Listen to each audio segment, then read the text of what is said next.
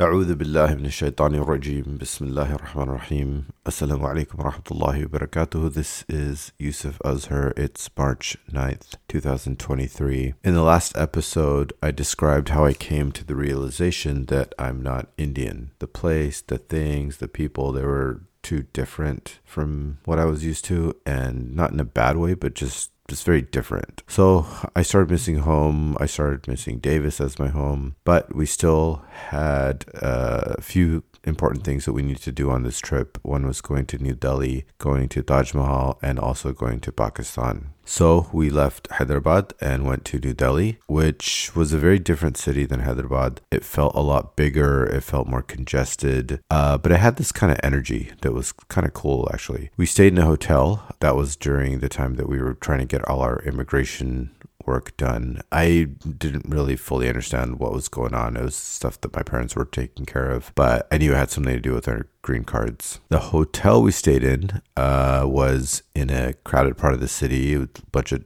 like big buildings and stuff something I hadn't seen in Hyderabad in that way. And the room had a TV in it. Also, I had not seen a TV in a long time because our relatives in Hyderabad didn't have a TV and it just wasn't common there at that time. So anyway, I started watching it, and I remember specifically that there was this horror movie playing, and I watched part of it. Some guy, a little bit on the heavy side, he gets crushed by a giant box that falls on him. That's about all I could remember of it. And so we had relatives in the area, and we visited them, spent time with them.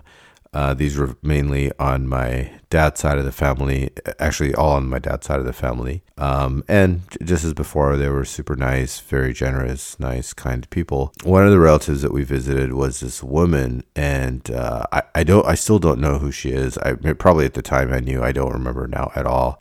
However, I remember that visit specifically because she was by herself and it was like really quiet to the point of almost being awkward. I think she was a widow. I'm guessing that that's what was going on. She was a little bit older. She was by herself, like I said. It just felt, I don't know, there's this kind of heaviness to the visit. And I remember that she had this bird in a cage, and I couldn't stop staring at the bird because a lot of its feathers were missing, and so you could see its pink skin underneath. At least I think it was pink. I think later my parents told me that if you feed meat to the birds, they lose their feathers like that. So I have no idea how that exactly works, but that's what they told me. So I remember that visit. I also remember that we went to Lal Qila, which translates to Red Fort. And this was actually super amazing. So if you ever find yourself in New Delhi, definitely visit, or maybe this is considered Old Delhi. I don't know. Whatever it was really amazing. It was a fort, like I said, from the old times, and man, it was like the size of a city. And we walked in there. It was so much fun. It was so cool. We were there at nighttime. It kind of just had this festive carnival kind of feel to it. A lot of people there, lights and just vendors and people laughing and having fun. It was just kind of surreal. Like it just felt like you were really cut off from everything else because you were actually in this gigantic fort. So that was really cool. And you can see that fort from Jama Masjid. And Jama Masjid is probably the most famous masjid there. It's a huge masjid in Delhi. It's like I said, it's really big. It's a classic Mughal architecture. It's on top of a hill and has, similar to Makkah Masjid that I described earlier in Hyderabad, has a huge courtyard. And in that courtyard is again a pool for people to do wudu. Wudu meaning the ritual washing before prayer. Now the interesting thing is that one corner of that pool, like side of the pool, is sectioned off with metal railing. And it's not a big section, it's just very small. And the story that I heard was that I think it was the king, he saw in his dream the Prophet Muhammad sallallahu alaihi wasallam, and in his dream the Prophet sallallahu alaihi wasallam was doing wudu at that spot, and that's why he had it sectioned off.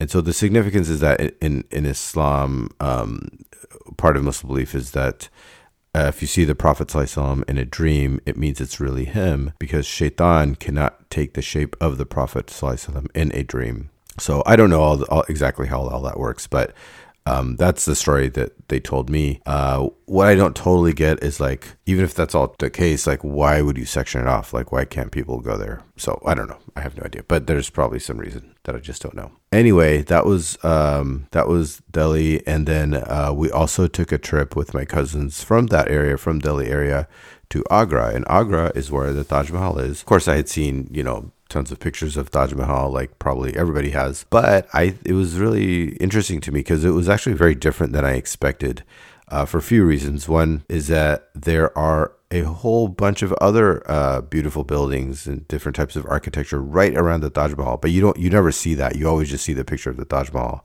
the minarets around it. Second thing is that there's a dead body there because it's a grave. And when I was 10 years old, I didn't know that. That the whole thing was actually a grave. King had built that for his wife, and you probably know that by now. But like I said, at that time, it was a surprise to me. And then number three, the real beauty of it actually is when you get close to it. So I'll describe that in a little bit. So first of all, the other buildings that are around it. So as you're approaching the Taj Mahal, it's not like you're just driving down the street in a rickshaw and then you step out and then bam, there's Taj Mahal. It's not like that. There's this whole very long process before you even can reach the Taj Mahal. And as you're going through that area, you're seeing all these other structures. And like I said, they're really ornate. They're really beautiful. And so we did all that. One of the buildings that's sort of nearby was actually, what they told us at least, was a prison. And so the story is that the king who had the Taj Mahal built was imprisoned himself in that prison by his son. And the way his room was positioned was that he could not directly see the Taj Mahal from his cell. So instead, he had to get like a mirror or something like that and fix it in a spot where he could see the reflection of the Taj Mahal. There's all kinds of other stories around it too. So I mean, I don't know how much of this is true or not true, or I could have forgotten things or misunderstood, but that's what I remember anyway. All right. So then when you get to the Taj Mahal, it's gorgeous. It's like there's all this artwork on it, classic Islamic artwork, and in particular Quran verses all around it, and it's just absolutely gorgeous calligraphy. One of the interesting things is that if when you stand at the entrance, at one of the entrances, there's verses of Quran like all around that entrance. So like going up around the sides and at the top of the entrance. Think of it like a doorway, but without an actual door in it. That's what I mean by entrance. And so the way the artists did it was that when you're standing there and you're looking at the verses of Quran, it looks the same size all the way around, which is amazing because those entrances are huge. Like it's it's really far away when it's at the top, like the verse of the Quran.